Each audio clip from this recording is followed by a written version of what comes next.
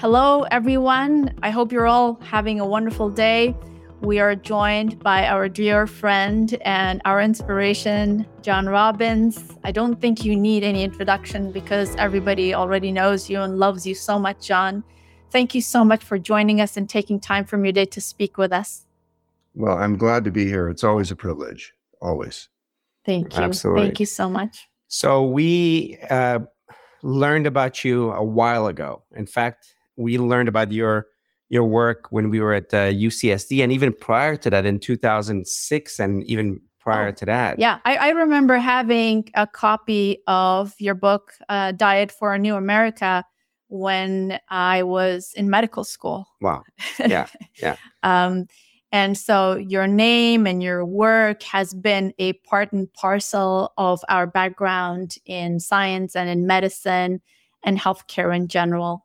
And I know that you probably have, spoken about your story to so many people, and you probably, it's almost a repetition, but we would love for you to actually tell us how you embarked on this journey. And, we've read your books. They're incredible. The Diet for a New America. We read The Diet for a New World, The Food Revolution, Healthy at 100, No Happy Cows, and the latest book, The New Good Life.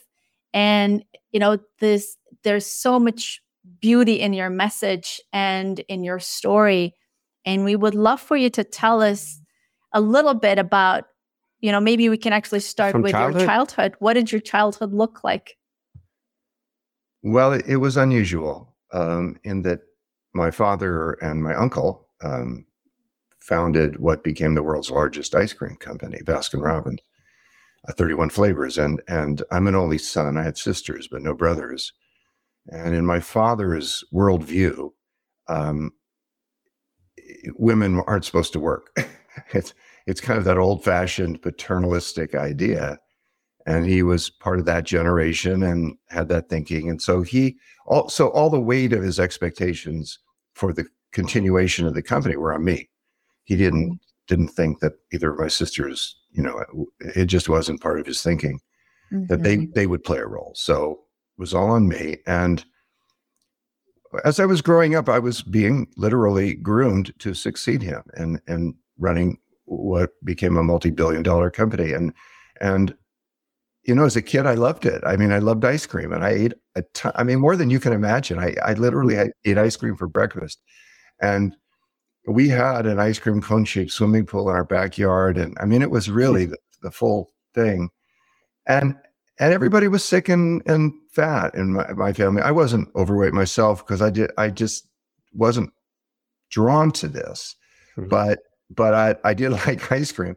And everyone else in my family was overweight and ill. And my father had serious diabetes and heart disease, and my mother died of Alzheimer's disease. And my uncle, Bert Baskin, died of a heart attack in his very early 50s.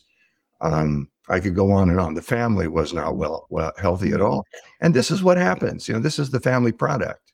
An ice cream cone isn't going to kill anybody, but the more you eat, the more ice cream you eat, the more likely you are to have a heart attack, like killed my uncle, or develop diabetes, or like my father had, or developed high blood pressure, which everybody in my family seemed to have, and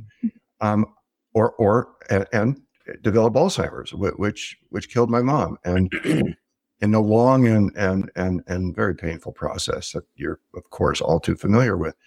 So one of the things I love about your work is the way that you help people to avoid those kinds of things. I mean, having watched my mother deteriorate slowly and tragically, and this is common with Alzheimer's. We see this. It's such a painful process, and not just for the person undergoing it, although of course for them, but also for their family and the caregivers, and the fact that you have found a way to live a lifestyle and a way of eating that can prevent so much of that. Mm-hmm.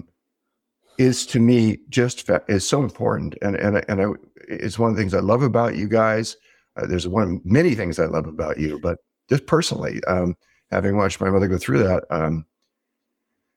and not wanting anyone to, frankly. It's just very meaningful and moving to me what you do. My family didn't believe, my family of origin did not believe that there was any connection between health and food. They just thought, well, eat the food that's available. We're so lucky in the West to have lots of food. Our supermarkets are brimming with food and lots of choices. Just eat what you like. It's all safe. It's all good. They really believed we had the safest and healthiest food supply in the world and the best medical system in the world. And they were kind of blind to the shadow side of these things. And I remember trying to talk to my dad. Actually, it was after my uncle died of a heart attack. And I asked my dad, do you think his death might have had anything to do with because he was a very big guy. He ate a lot of ice cream, really overweight, and died of a heart attack in his early 40s. And I said, do you think there could be any connection? I asked my dad, between my uncle's fatal heart attack and the amount of ice cream he would eat. And my dad just looked at me sternly. And his words were, no, his ticker just got tired and stopped working.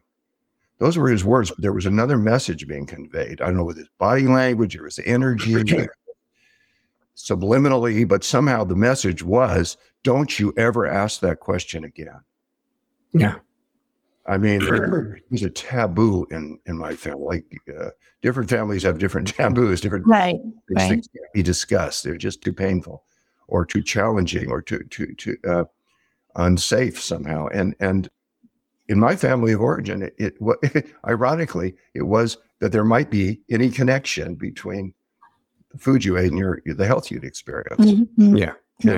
And particularly regarding ice cream. And I can understand my dad had by that time, he had manufactured and sold more ice cream than any human being who'd ever lived on this planet. Yeah. He did not want to think that the family product was hurting anybody. He couldn't bear that thought. So he pushed it away. And he couldn't even consider the possibility that there might be some truth to that. I then felt obligated to consider whether there might be some truth to that. And I didn't want to make my living selling a product that was undermining people's health. And if you're in the business of ice cream, you want people to eat a lot. The money isn't made off the occasional person that gets an ice cream cone or a milkshake. The money is made off the heavy users, as they're called, the people who eat it every day and eat so much ice cream that it is endangering their health.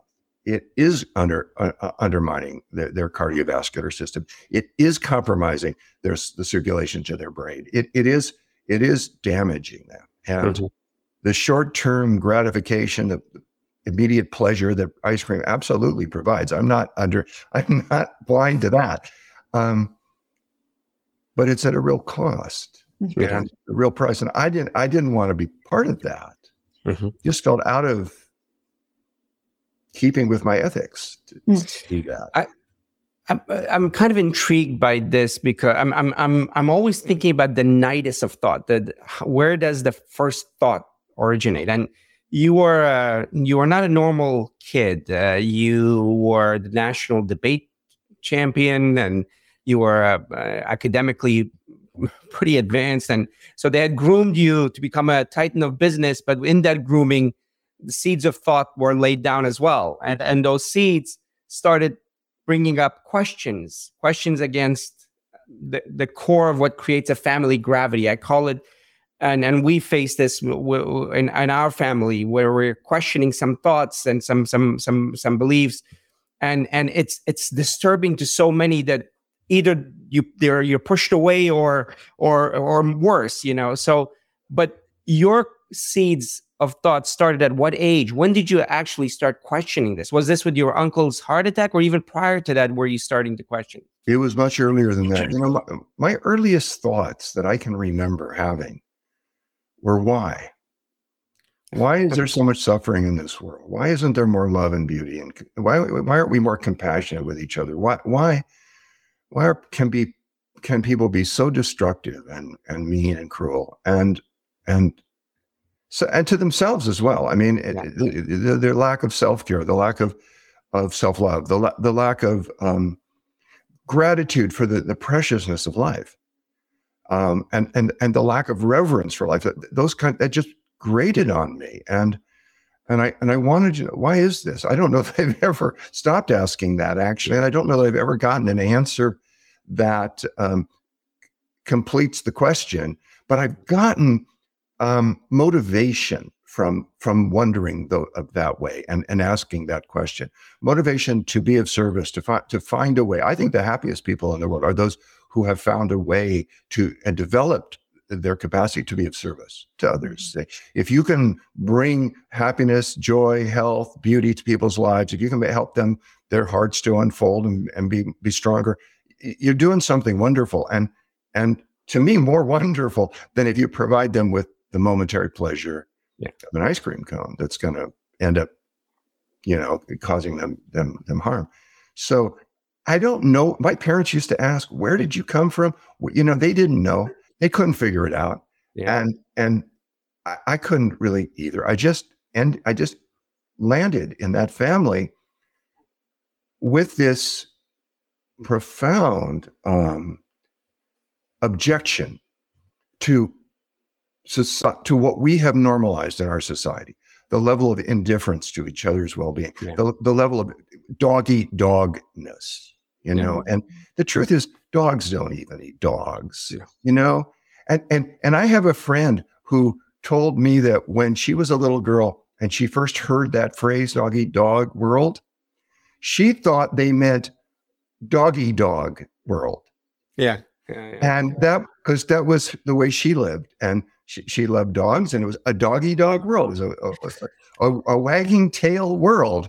Yeah. That's the world that she wanted to live in, and I would like to help all of us to live with more of our hearts and center, and more of our souls and our inner guidance prevailing, rather than just having to obey the dictates of society, fulfill the expectations of society, of our parents, of a consciousness that isn't that expanded or really that clear anyway. Yeah. I think it's really to do the work that you're doing, to do the work that I've been given to do and feel very privileged to do.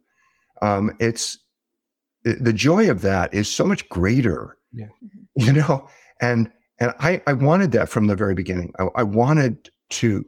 My life, there was a lot of pain in my childhood. I was growing up in a family where there wasn't much love. Nobody ever hugged anybody. Nobody ever said they loved anybody.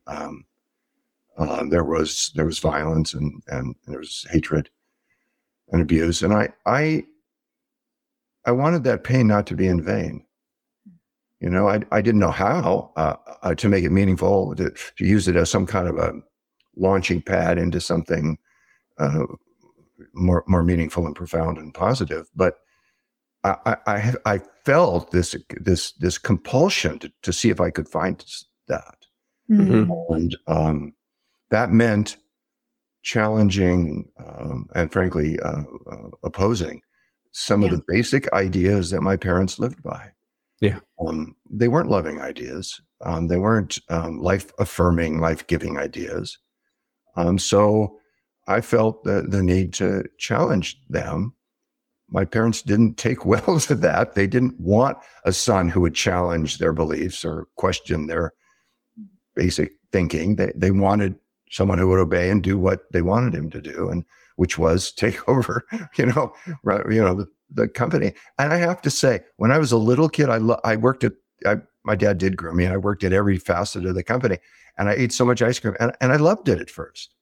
I grew up in Southern California where the weather was hot and ice cream was really delicious and the hot weather. And man, I ate a ton of it. I loved it. But then I paid a price too in terms of my health. And I soon began to say, well, there's just got to be more to life than this. I don't know what it is. There's just got to be more than inventing a 30-second flavor.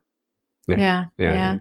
That's incredible. It must have been a very, whenever somebody stands up to the status quo and they come up with a thought or an action that is very, very different, it's complete, you're essentially choosing a path that hasn't been trotted on yet. You choose a completely different route, a completely different way of existence.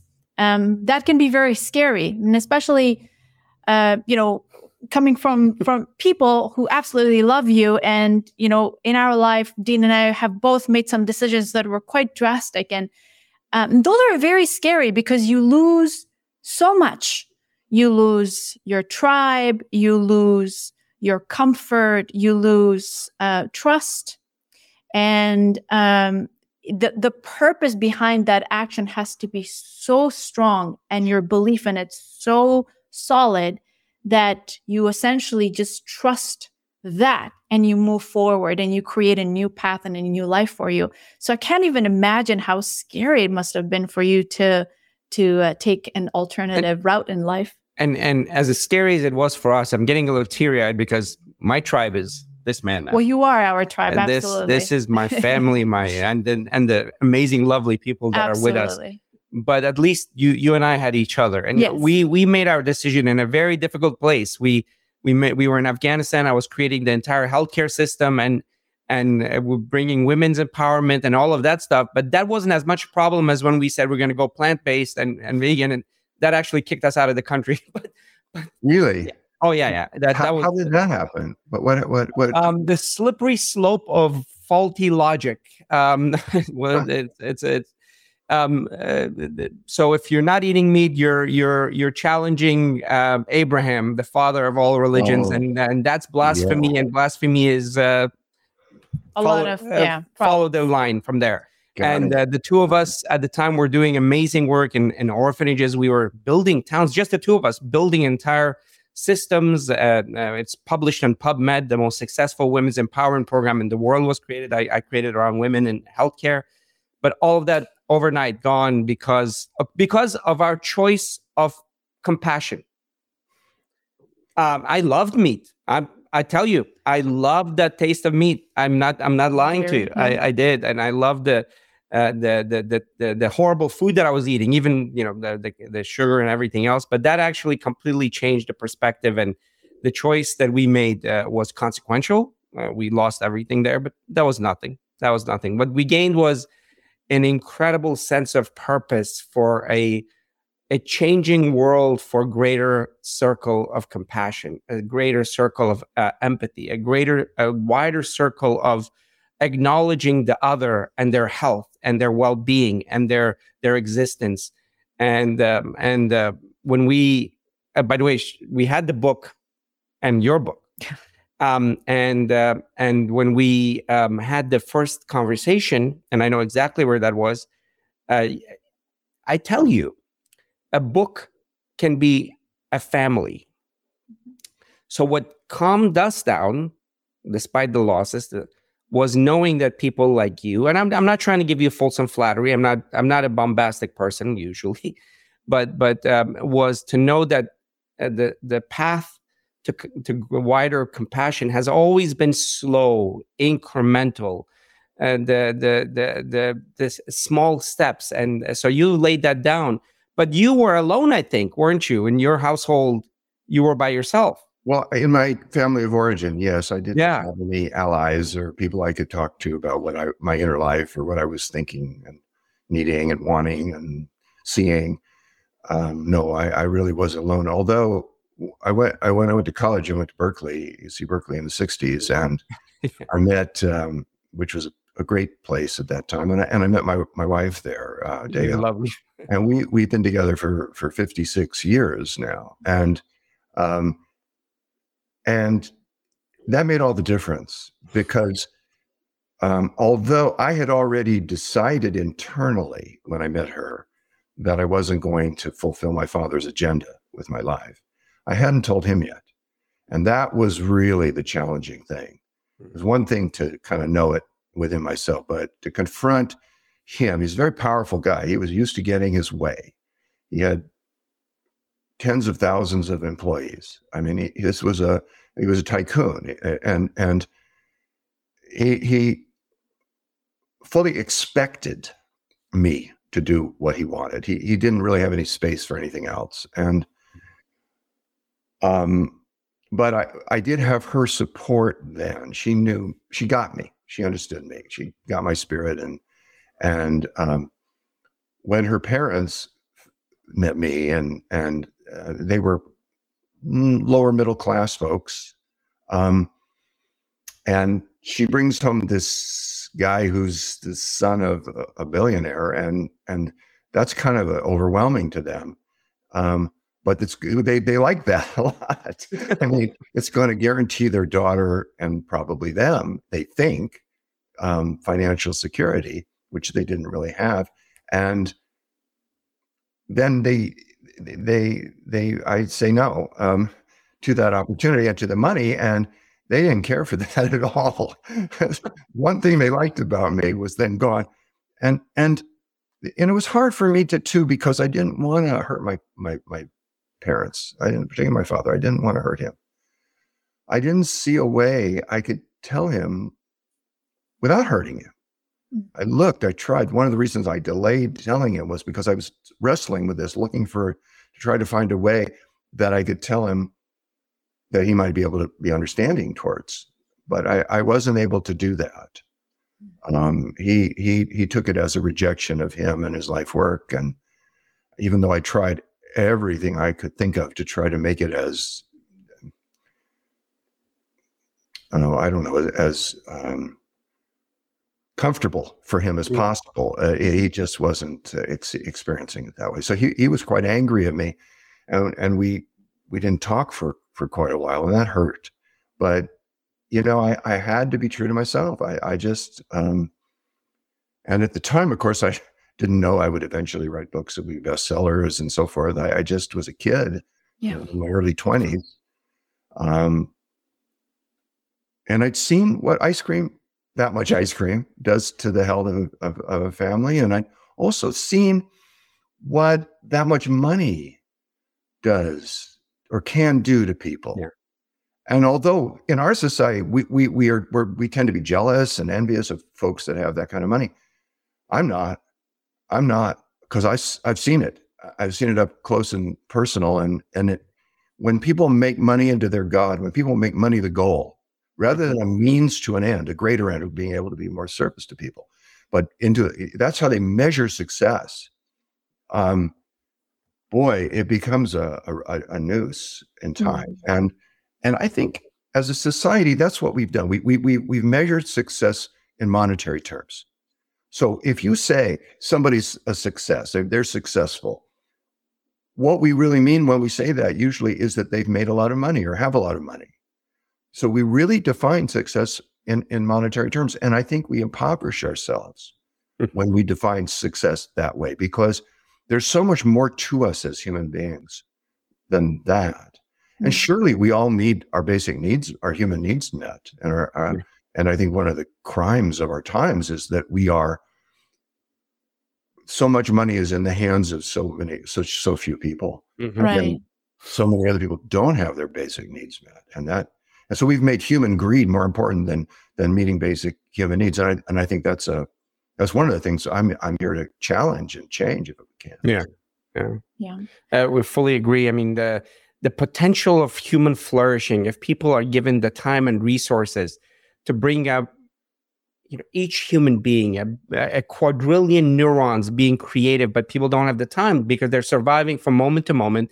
Yeah. The amount of time allotted to creativity is the data is there, is not at all there, because you need to build it.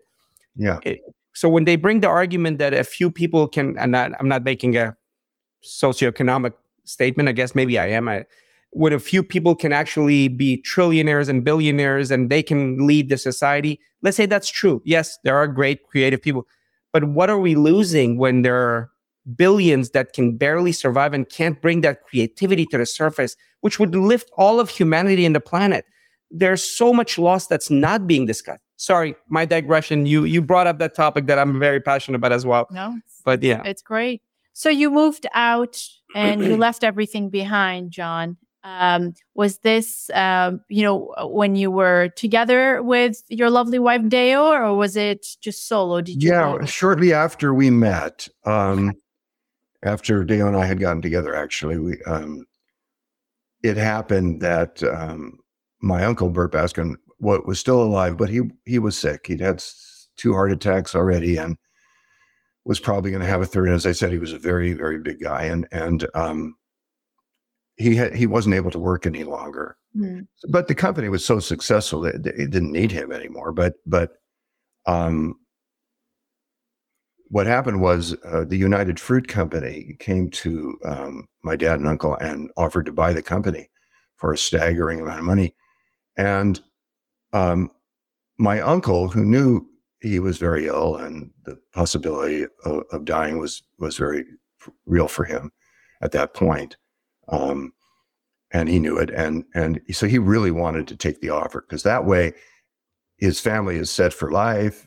None of his kids will ever have to work. And in his mind, that's a good thing. I wouldn't agree with that, but that's how he thought. So, and they that'd be all handled financially forever. And, but my father didn't want to sell the company because he wanted to give it to me. And that was brought to all this to a head because it was a choice point for him, for my dad. Do I sell the company or not? And he told me an offer like this does not come along every day. It was a staggering offer. And my uncle wanted to say yes, and that's 50% of it. But it took both of them. And my dad said, if you think there's I know you've got all these other ideas, you're against the war in Vietnam and you're for civil rights and all this bullshit. He said, but if you think this is a phase and you're going to get over it and want to work with me, then I'm going to say no to this offer so we can do that. But if you're going to continue in this idiotic path that you've taken, and don't appreciate what I'm offering you here, then I'm going to take it. So you got to tell me. And he basically put that on me, which was okay with me because I knew the answer to that. And I said, Dad, I really appreciate your thinking of me that way. But the truth is, I'm not. My purpose in life, as best I understand it, isn't to make more ice cream, isn't to put Baskin Robbins in every country in the world, isn't to invent a 30-second flavor, isn't to make that kind of money. It's to do something else. And I don't quite know what it is yet, but it's not that. Mm. So you have my blessing and my gratitude if you sell the company. He didn't accept that very well. He got very angry at me about it. And this is not what he wanted. But, in the long run, what happened was so they did sell the company. My uncle died shortly after that. My dad stayed on as president, eventually chairman of the board and all that. Fast forward some years and his health started to get really bad. He was a very sick guy, and his cardiologist told him so. And one day, and this was in 1988, the cardiologist said to him, well, you're a really sick guy. And all the best we can do is try to juggle your medications and try to make your few remaining years a little more comfortable. Unless you are willing to make really major changes in how you live and what you eat. And then there might be a different prognosis for you. And my dad was scared. To him, this is the high priest of Western medicine talking. It's the highest priced cardiologist in Rancho Mirage, California. It's this. So he said, well, what do I need to do? What are you talking about? Major changes in how I live. And what do you exactly mean? And the cardiologist, not knowing that the author of Diet for New America was his patient's son. He knew who my dad was, absolutely. But he'd read, DNA had just come out, Diet for New America had just come out. He'd read it. I only mentioned Baskin Robbins once in the whole book. Oh. And he missed that. And it was before all the publicity that eventually ensued had come out. So he didn't know. But he said to him, well, if you're really serious, there is this book I think you should read. And he hands him a copy of diet for America, not knowing. Wow. And my dad knew, because when the book first was published, I sent him an autographed copy, hoping he might read it. He didn't. He wouldn't have anything to do with it. But now that the doctor gave him a copy of my book, in his world, it had now been blessed by the high priest of Western medicine. So now he read the copy the doctor gave him, not the copy I'd given him. But he did read it, and he started to make changes, small ones at first, but he got some results, and his blood pressure kind of started to come down. He needed less medication for that. His insulin sensitivity started to return. He'd been told that his diabetes was so bad, the prognosis was for an amputation of a foot or even a leg. I mean, his need for insulin was really great. His diabetes was advanced. Right. And what happened, though, over the next 2 or 3 years, as my dad made changes and then got results, and made more changes and got more results, was that, and he didn't tell me about any of this, by the way. We weren't talking. I didn't know any of this was going on. So he didn't bring it up at all? No, we weren't talking. We just weren't. And he'd made that clear. He didn't want to, But then he called me about after 2 or 3 years of this process. And he said to me, "You won't believe it, Johnny." And I said, "What?" And he said, "It's just unbelievable, Johnny. It's impossible, but it's happened." And I said, "Well, what, Dad? What is it that you want to tell me that's so unbelievable?" He said, "Well, it turns out you were right." Wow. Incredible. And I said, "What do you mean?" And then he told me about his meeting with the cardiologist and what the guy had said, and the changes he'd made in his diet over these few years and the results he'd gotten. He said, "Now, I'm not a card-carrying vegetarian," which was a phrase that was reminiscent to me of McCarthy. So those card-carrying communists. Yes. I think in my dad's mind, a vegetarian and a communist were kind of the same thing. Yes. And not a good thing at all. But he said, if he was out at a fundraiser and they served steak, he'd eat it. But other than that, he wouldn't have it in the home. And he had become a non-card carrying, and virtually a vegan. He didn't eat any ice cream anymore, didn't eat sugar anymore.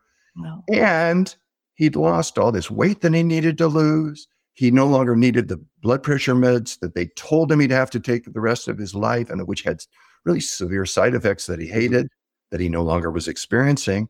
He no longer needed insulin. He no longer even needed diabetic pills. His diabetes reversed. Yeah. And he was flabbergasted. He just couldn't, put 2 and 2 together, because on the one hand, he felt better than he had in 30 years. And his golf game had improved 10 strokes, which really mattered to him. He was thrilled. But on the other hand, it meant acknowledging that what he had done with his life and where all of his money had come from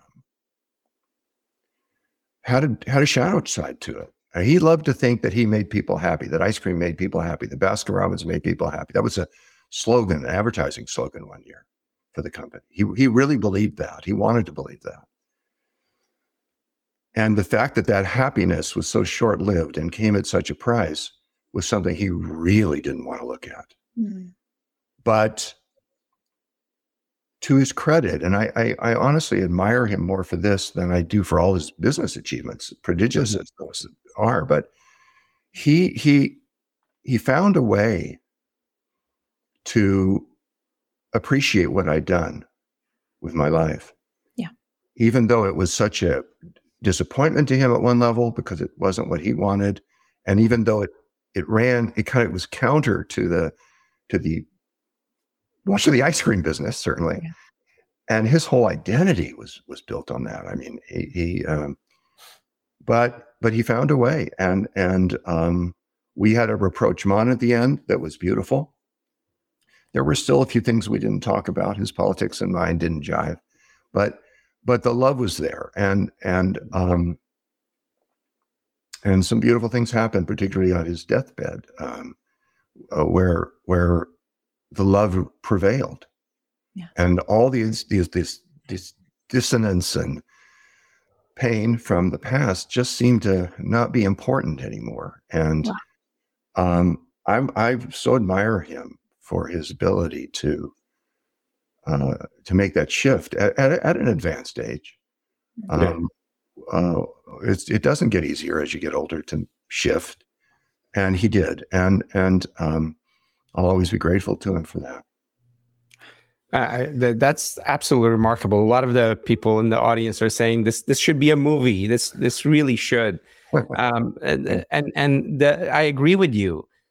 Sometimes hard work of management is not as impressive as cataclysmic as changing your mind about something that is fundamental to you. So that says a lot about him, and it's remarkable. Since then, what year did he pass away, if you don't mind me asking? He died in 2008. Yeah. So, yeah.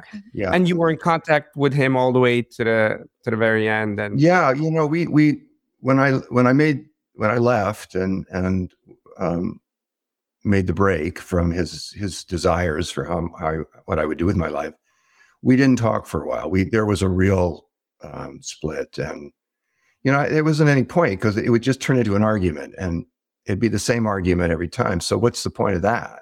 Yeah. It wasn't going anywhere, and it wasn't leading to better communication or either of us feeling heard or seen or understood or appreciated. It was just, so we were stuck in that, and it was needed to take a long time out.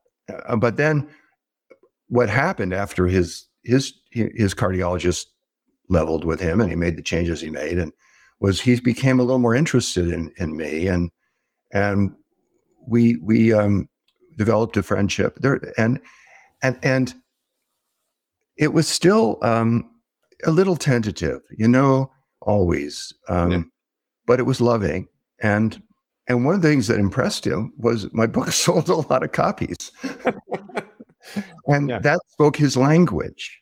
There was a day I got a large advance for one of my books, because my other books had been bestsellers. So the publisher, believed in me in that way, and they gave me a very large advance for one of my books, and I knew that he would be impressed. And I mean, it was not the kind of money he's used to dealing with.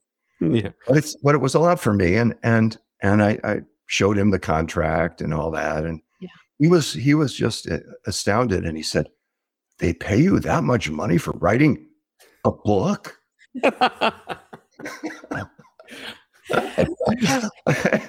It sounds like you. Some people read books, Amazing. He was he was a great man in his own way, like having and running a company, having so many employees, it requires a lot of energy and a different mindset. And, as your father, I'm sure he expected greatness from his children too. And you just showed it in a different way. So I'm not surprised that he was impressed and he was very proud of you. And it's phenomenal that your different ways actually saved his life. Isn't that sweet? I mean, that who would have thought that? I didn't expect that. No. I never. You made him stay on Earth for a longer period of time for him to engage with his grandchildren and spend more time with his children, and enjoy his life, because he didn't. I mean, his wife got Alzheimer's, and he had to deal with that. But he was healthy. He made his change when he was about 70, and at that time, his physicians were telling him that he had at best a year or two to live. He lived another 20 years, and they were healthy ones. Amazing, incredible. Amazing. So his mind was completely clear at the end. I mean, he was cognitively intact. In fact, he said he felt sharper and more lucid and had better memory than he had when he was in his 60s. And I think that was true, because he was clogging up. He was, and maybe not like my mom, but he was losing it a bit. And it was great to see him, thrive and enjoy his life, enjoy his golf game, enjoy the things that he liked doing. Yeah. Mm-hmm. And have the energy to take care of my mother. Of course, he paid people to do a lot of stuff, but he still had enough energy to be involved, to run the ship of what was going on there, and to enjoy his life and what he got to experience in those later years. I never, somebody once said, well, it proves that blood is thicker than ice cream. Yes. I tell you, what you described there is I want to kind of take a little digression to kind of point that out. If even people in their 70s, if they make the changes, especially like your father was cognitively challenged. Running a business is a mental gymnastics because every minute you have to adapt to the next thing, and the changes are on the corner. So he was cognitively active. He had that going for him. When he took away the burden of vascular risk factors of diabetes, insulin resistance, cholesterol, high blood pressure, then you give the brain, this incredibly active brain, so much of a chance. We've seen this repeatedly, actually, in our 80-year-old patients. And we had several of them. One of them was on one of the talk shows, actually spoke about this. They were already diagnosed with dementia in their 80s, borderline, and they changed their life. And they literally are telling us that they were sharper than they were when they were younger. Because when you've developed cognitive reserve, and as you said it beautifully, when you take away that burden of vascular pathology, the years of clogged arteries, sugar, cholesterol, and everything else, and give the brain a chance, it will do amazing things for many, many years going forward. So that's a story we hear over and over again. And it's an incredibly optimistic story. It is. And it's one in which it kind of flies in the face of the prevailing beliefs, which is that dementia is genetic and it's inevitable with aging. And it's so common in our society. There's so much of it that people can be forgiven for thinking it's normal, for thinking this is what aging is.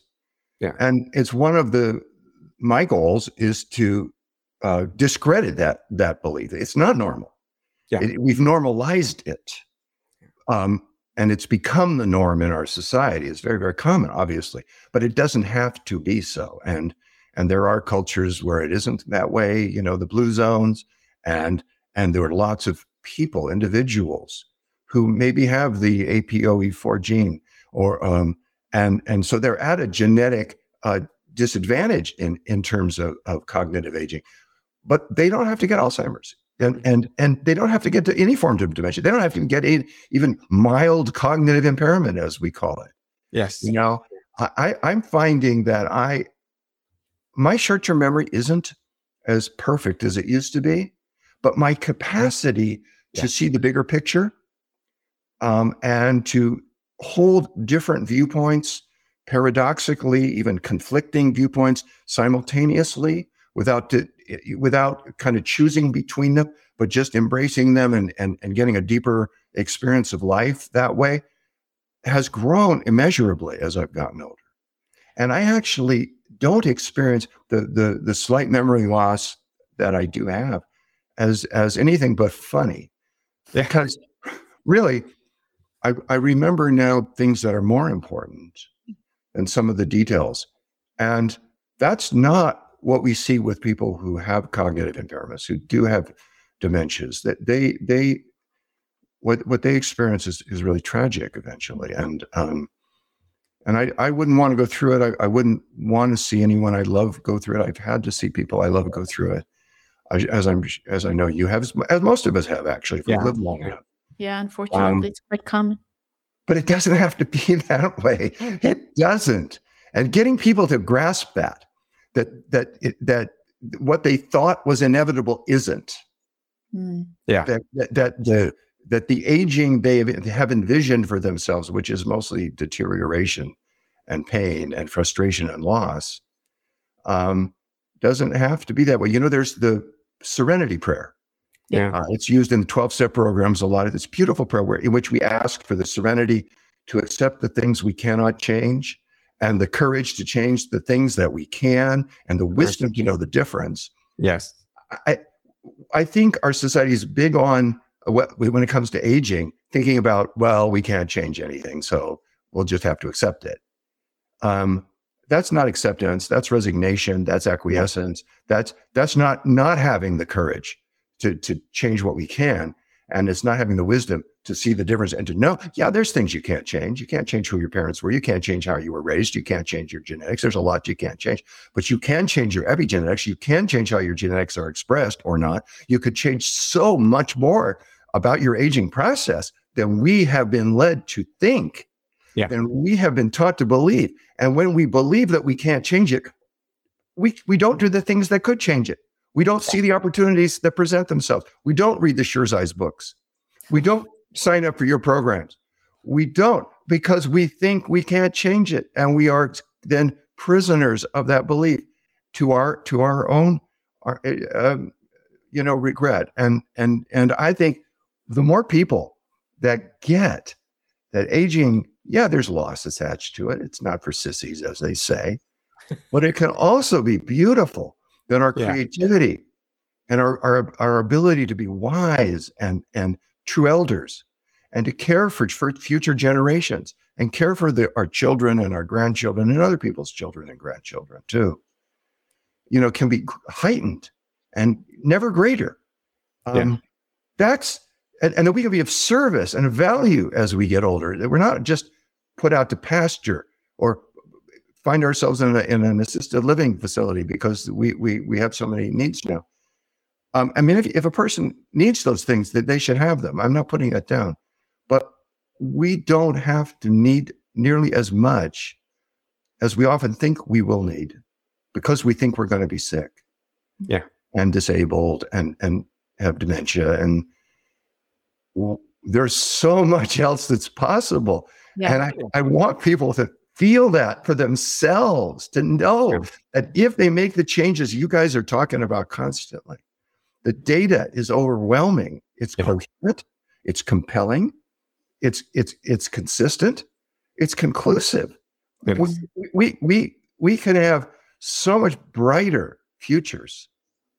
And we could create a so much more compassionate world. Than we have thought was possible. I mean, if there's one thing unique about humans, we try to, we've gone through these different iterations, but we try to distinguish humans as different from other species in so many meaningless ways.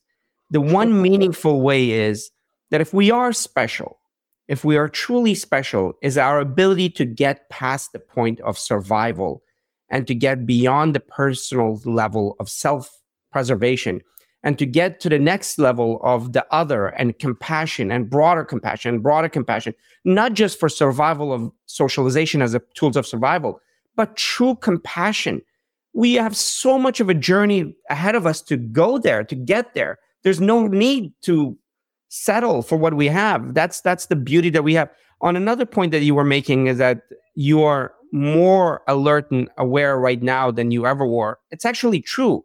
Something that I say that's it's a little controversial. And I have teenagers in my household, them, and they're pretty smart. But I say, as people get older and they're keeping healthy, they're actually more conscious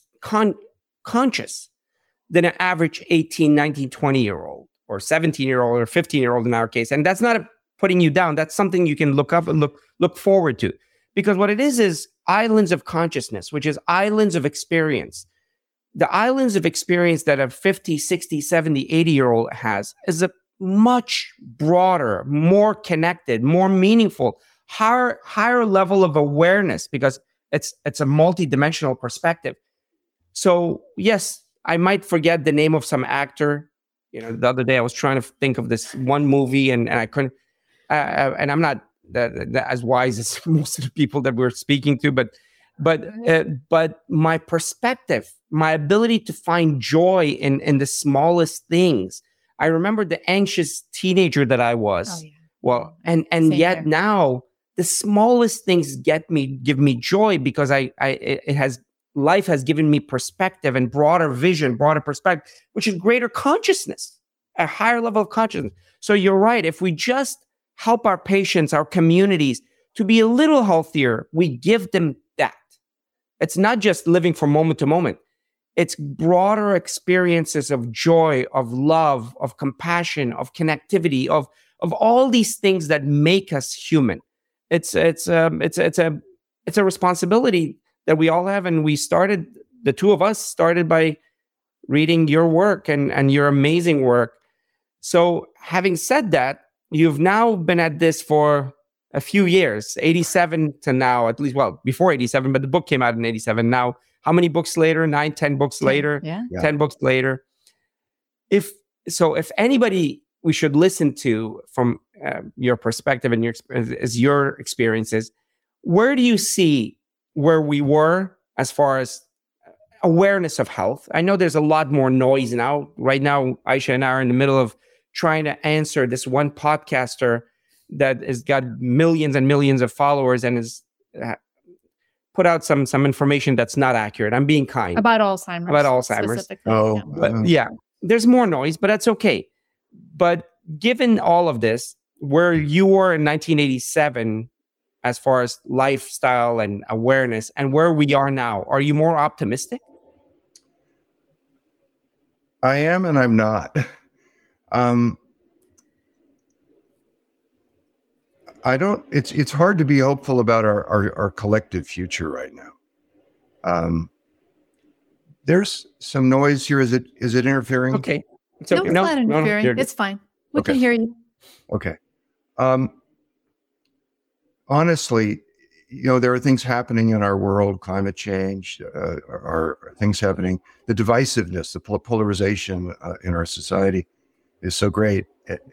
And we have major political figures who are espousing hatred. I mean, that's the energy they're bringing into the world is hatred, and they're evoking that in their listeners and their followers, and it's creating more hate in the world. We don't need more hate in the world. We need more connection.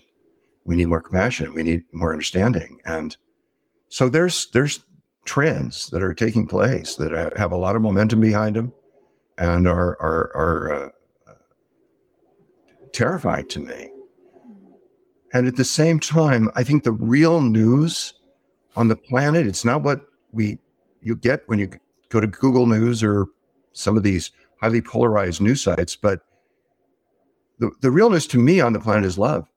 Mm-hmm. Where it comes from, where it's going, how it's developing, who's feeling it, how, who's sharing it, what are the conditions that support it, and how do we create a world that's worthy of our children and our grandchildren, and that is an expression of our love.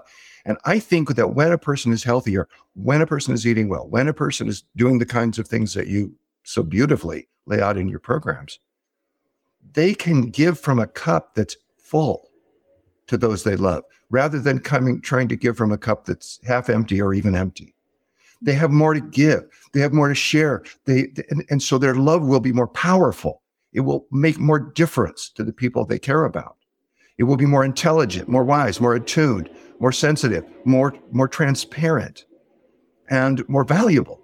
And then we get to feel that the lie that we've absorbed, that who we are doesn't matter, that we're selfish creatures and that's all there is to it, will be punctured. And we will have the experience of who we really are, and that we will live according to our truer purposes for which we've taken birth in the first place, mm-hmm. which isn't to make money. It's certainly to survive. We need to survive. We need our basic needs met, but to help other people also have their needs met, and help other people also be healthy and also be joyful and also take pleasure and joy in little things, in the moment to moment experience that they have. Because when a person is really healthy and really well and humming along at a higher frequency, and their brain is operating well, and their cardiovascular system is flowing well, we don't even know what that person would be capable of, what poems they would write, what beauty they would bring, what discoveries they would make. I mean, there are people maybe that would discover how to get a new way to get fresh water out of seawater, a new way to address climate change. But if they're burdened because they're all clogged up and they're overweight and they're worried about how they look and they don't have the capacity or the resources or the time or the energy or the sense of self that would allow them to fulfill their highest possibilities, their optimum health potential, their optimal creativity and service. We have our work cut out for us now. And what does give me hope is I sense there is a wave of awakening sweeping the whole planet about plant-based foods and how important they are. Yeah. And you see it everywhere. I mean, people are going to McDonald's and Burger King. These aren't people who are going there because they want to eat healthy food. That's not why they go to those establishments. But they're interested in trying the Impossible Burger or the Beyond Burger or some other veggie burger or the McPlant Burger or something. And if the people who are least aware of the food health connection, as people who shop who eat at those kinds of fast food places tend to be, if they're being exposed to it and they're buying it, well, that shows something is happening that's much deeper. And I think the environmental consequences of the way we've factory farm meat production are so egregious. And it's something we can do something about right away. Yeah. Reforesting the planet's going to take a long time. It's going to take we should do it. We need to do it. And stop deforesting, stop cutting down trees. I mean, we need to do these things. But when you look at the land use that beef production in particular, but all meat production and dairy production entails, and what we could do if we repurposed that land, the amount of land it takes and water and energy and other inputs that it takes to grow a plant-based diet is so much less, so much more modest than the extravagant use of land and resources that it's involved in animal food production. What we could accomplish with that land if we took the cattle off it and stopped using it to grow cattle feed and other feeds for livestock, it is unbelievable. I mean, we could create so many wind farms, so many solar farms. We could let it just grow back into wilderness and be habitat for the wildlife where we tend to be extinguishing. We could re-green the world. Yeah. And we have to. Right. To absorb the CO2 and the other greenhouse gases. Right. And so, to me, the fact that the same food choices that are best for your health, that give you the lowest cholesterol, the lowest risk of heart disease, the lowest risk of diabetes, the lowest risk of being overweight, the lowest risk of dementia, the healthiest you, are also the same food choices that are kindest to animals, and are also the same food choices that are most benevolent to the environment, that take the least toll on the ecosystems, that cause the least pollution of our water and our air and our bodies and our minds. The fact that those things line up that way is, to me, one of the signs of grace in our world. It didn't have to be that way.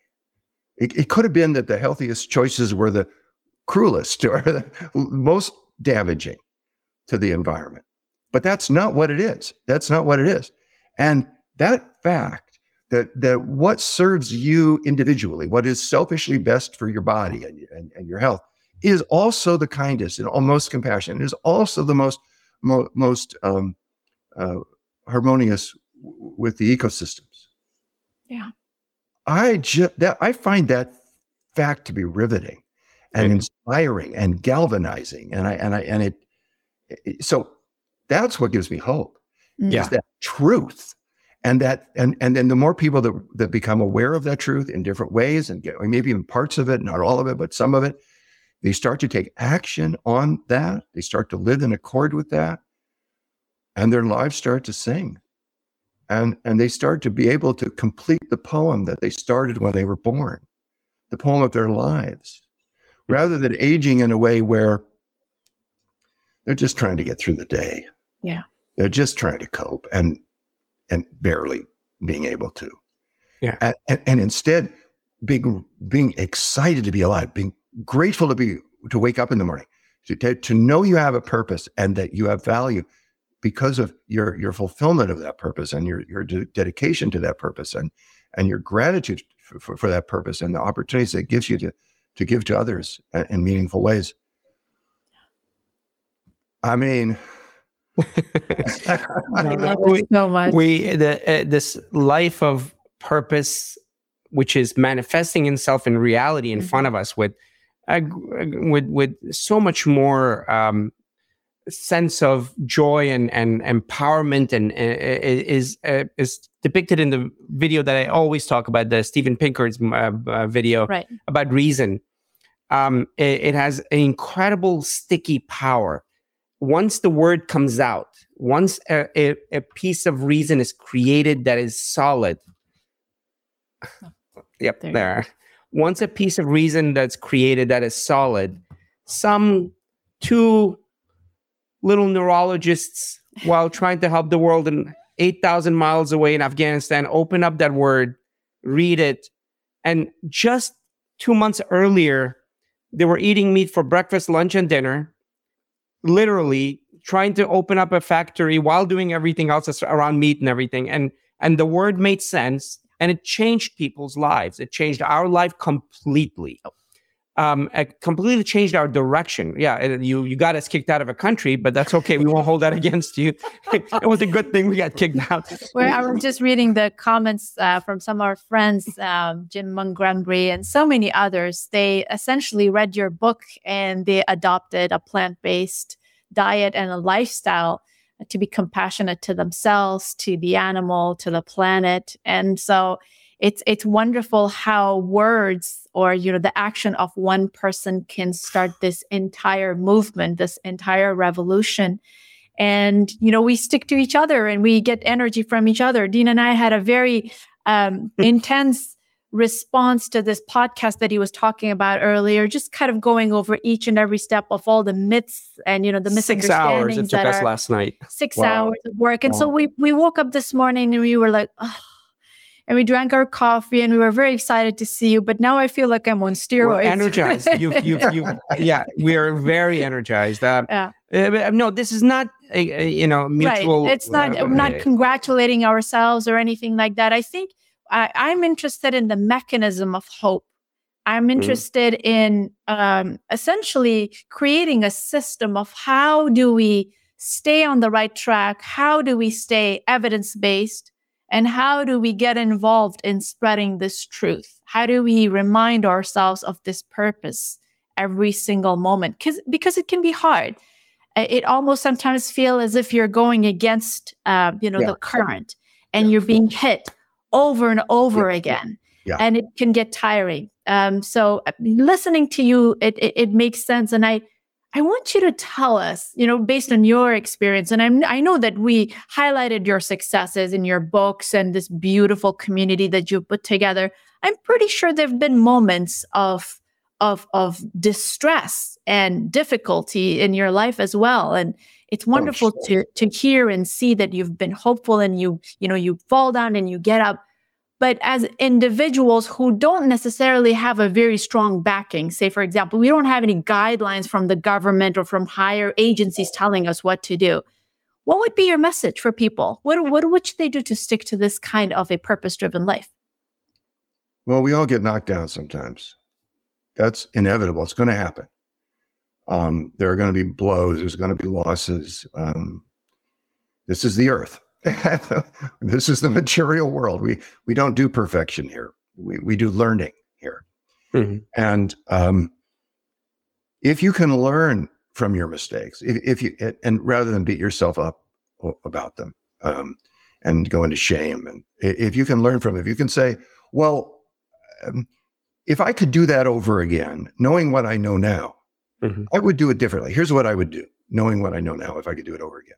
But I also know that I know what I know now because I did it that way. I learned something from the mistake. So it served a purpose. It is not in vain. And I've noticed that some people get knocked down and they get up, and they get knocked down again and they get up, and maybe they knock down 8 times, they get up 9. Where somebody else, they get knocked down twice and they stay down. They're just, they don't want to deal with this anymore. It's too painful. And I think we can get up when we're knocked down more often than we give ourselves credit for.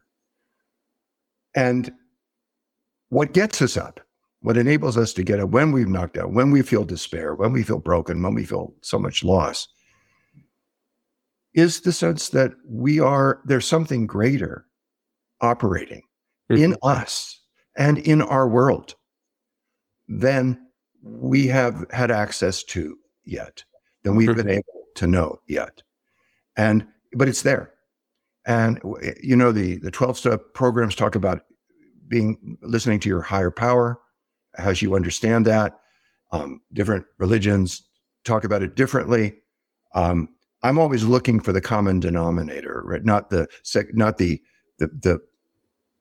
religious orientation that excludes. But how do we live this in a way that's inclusive? And for me, it just comes down to something pretty simple, which is love. I mean, hope, my sense of hope is a roller coaster sometimes.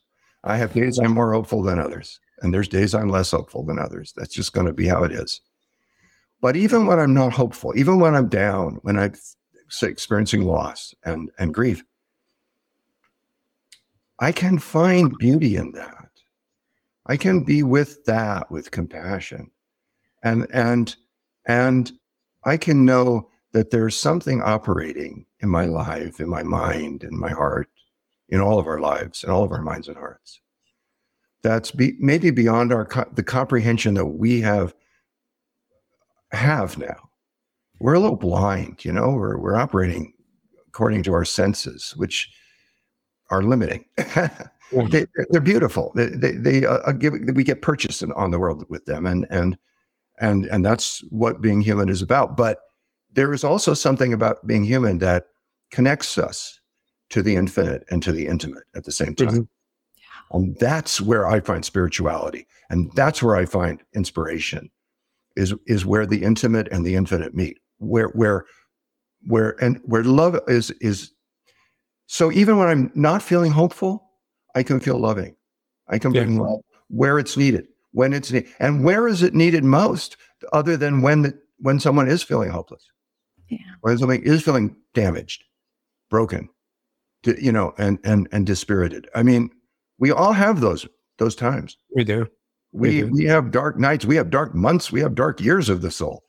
But they don't have to break us permanently. They can give birth to life in us, new possibilities, new visions, and I think the key is learning from our mistakes. Yeah, it sounds so simple, but we will make them. I've made them. Boy, have I made them. And if I can learn from them rather than regret them. Yeah. I mean, maybe I regret them some, but still, I used to learn as much as I can from them, so I can make new mistakes. It's the same ones over and over again. Because if I'm making new mistakes, I have new opportunities to learn new things, and that keeps me fresh. Absolutely. No, we're same as you. We are very hopeful because of the human potential and this human mind that we're trying to preserve in the most number of people.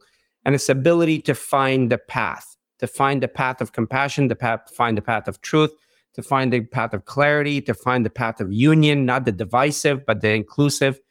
The divisive and the inclusive is that little home that gives you security because you recognize those walls. And those walls are safe, but they're also incredibly destructive because they come walls upon walls upon walls. I don't want to sound like some philosopher, but our mind's ability to break through and then to see the connection, to see the union, to see the love in everybody is incredibly hope-provoking, especially when you read history. You and I, we just came from Spain, and we love listening to a book together, and we're listening to the historical perspectives changing over time. I'm incredibly hopeful about it. As long as we don't destroy the planet with a nuclear war, that's a separate thing, or destroy the planet because of some rapid global degeneration that we haven't seen, I am incredibly hopeful for the net human passion, compassion, and knowledge to break through this. And again, not to give you fulsome flattery, but you are one of those lights. The first book we read when we first met was Paulo Coelho's Warriors of Light. Boy, are you one of those warriors, and we love you for it. We've gone past an hour. I think we should ask our audience, who love you, by the way. They're going, so would see if anybody has any questions that they want to ask. John was so inclusive in his thoughts, and he essentially answered a lot of the questions that we had. But I don't see anything but love for you, John. And it's your books have changed lives. You have individuals who have been followers of your community for a very long time. You have new lovely friends who are just getting to know you and are so inspired by your message, by your life. And they're just sending you a lot of love. I think just to kind of bring everything together, I would love for everyone to, be familiar with your books if they haven't read it as of yet. I think The Diet for New America is a phenomenal book, and it's so wonderful, John, that you wrote this book in 1987. And I wanted to kind of ask you a little bit about that too.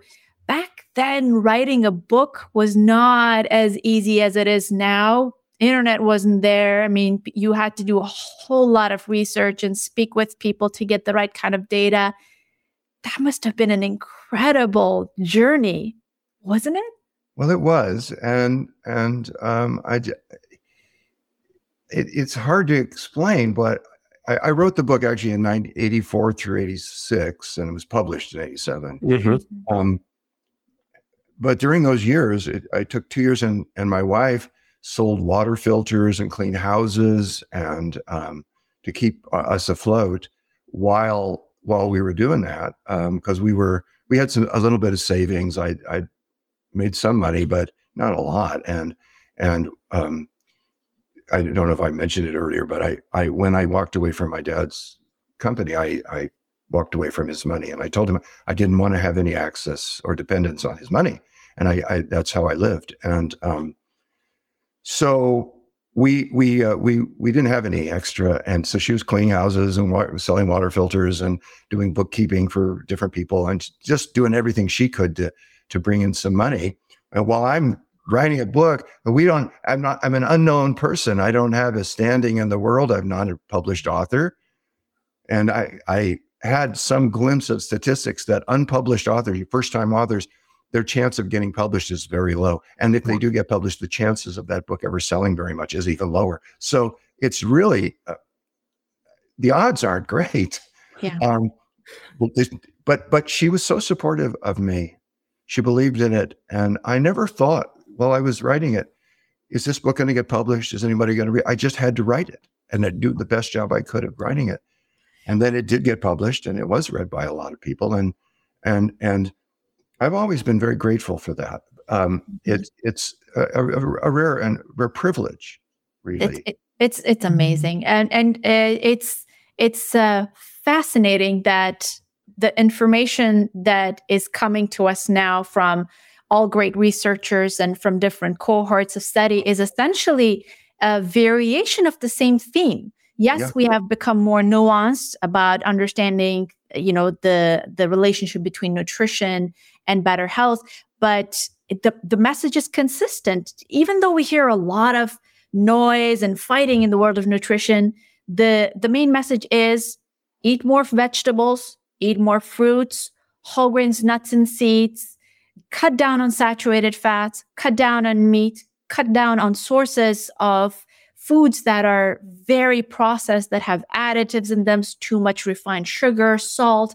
it's essentially the same thing, whether it's the Mind diet or the Mediterranean diet or the DASH diet, whether it's coming from Rush University in Chicago or Columbia University or Harvard University, from different parts of the world, the same message over and over again. And I am, so your book was essentially like a jolt to a lot of people. Just wake up, here's the relationship. And then slowly and gradually, people getting inspired by the message, whether they were in the field of medicine or not, they built and they built and they built. And thankfully, we have opportunities to have communities like this where lovely individuals are joining us today, listening to this conversation. And we're all believers of the fact that we can do something about stopping devastating diseases like dementia and cancer and cardiovascular disease.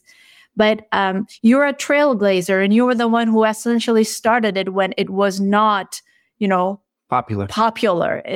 So we're just so grateful to you for that. Well, thank you. There's an old saying, you can tell the pioneer by the arrows in their back.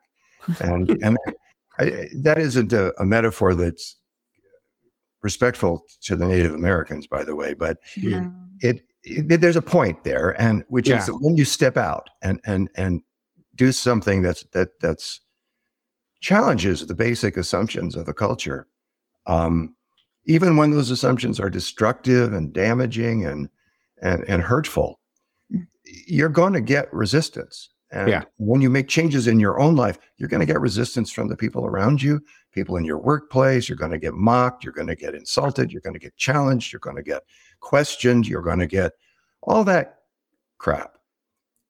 But it's worth it, because you're actually taking these steps for yourself and others, and for the very people. You know why they gave you such a hard time? It's because they don't trust that they could do it. And they're trying to reinforce or get validity for their cynicism. But they're also wanting to know, are you for real? Do you still have a sense of humor? Can you take a joke? even if it's at your expense? I mean, and do you hold up? Is this just another fad or not? And if you hold your inner calm and confidence and composure in the face of those insults when they come, and give and respond with as much compassion as you can, and not get entangled unduly, then what happens in time is the very people that were mocking and insulting you are the ones who become they're not going to be the pioneers. They're the followers. But you're making it safe for them, because you're doing it when it is harder, when it's more unusual, when it's more controversial. And they're not the kind of people that do that, but they are the kind of people who will challenge you. And then when they see that you stand up to the challenge, and they see your energy, and they want some of that, they see what you got, and they want some of it, they'll come along. Now, they may not become absolute vegans, they may not become completely plant-based, but they will eat healthier. They will make steps in the right direction. They will be grateful to you, even if they never tell you about it. And you can live with the knowledge that what you're doing is helping even the people who are criticizing you. Yeah. Even the people who are putting obstacles in your way.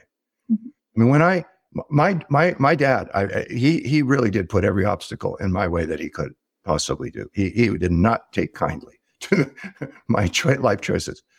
And he put the full weight of his power and money behind some of that stuff, and he hurt me. But in the long run, I did it. And he knew it. He eventually knew it. Some people will eventually know, some won't, but you can know it. Yeah. And that knowing that you're working and living on behalf of everybody, all life, all species, the very web of life, the preciousness of it, and you start to live with reverence. Not phony holy reverence, but a deep sense of the preciousness and the privilege of life. Yeah, you don't forget that. Yeah, and that's the gift, and that's the reward. And when you have that, you can withstand the blows, and you can withstand the losses. You're a lot more resilient emotionally, and you're a lot more clear and lucid cognitively, and you're more powerful. And that's what we need. We need powerful, people who are working and living on behalf of life and all of us. And I see that happening, and I see you guys as, you're giving me a lot of acknowledgement and appreciation, and I thank you for that. I do. I appreciate it. But it's not me. It's never been me. I have had the good fortune of being a vehicle for something and being a communicator of something. There are so many people now who've taken up the baton. Yeah. It's like a relay race. And I maybe got it started and handed it off to you guys. But now that so many batons are being passed. Yeah.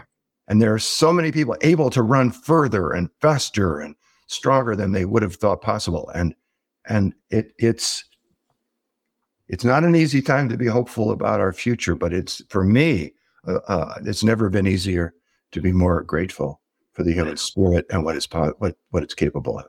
Wow. Absolutely. Wow. Well, I think this was one of the most energizing conversations we've had. We were at your home about a couple of months ago, or July, yes. Yeah, with your lovely wife. We had dinner John at your patio. With Deo made us such lovely dinner, and Brenda, and the loveliest dinner we had. So we are connected with you, with the family, with the idea of bringing compassion and joy and health to the world. You are our chosen family. We're forever connected. Thank you so much for this time, for this beautiful, beautiful expression of your existence. We're hopeful with you. We're hopeful. We're scared of some of the things, yes, around us. But in general, the dialogue, we're very hopeful of the consciousness. We're very hopeful of the dialogue that's progressing. Yes, there's a lot of noise that's shaking things all over the place, so we get scared of these crazy statements and conversations. But the general direction of dialogue is more enlightened, more aware, more knowledge, more data. And we love you as one of the people that brought us into this realm. So thank you so much. And we hope to see you soon. We love you, John.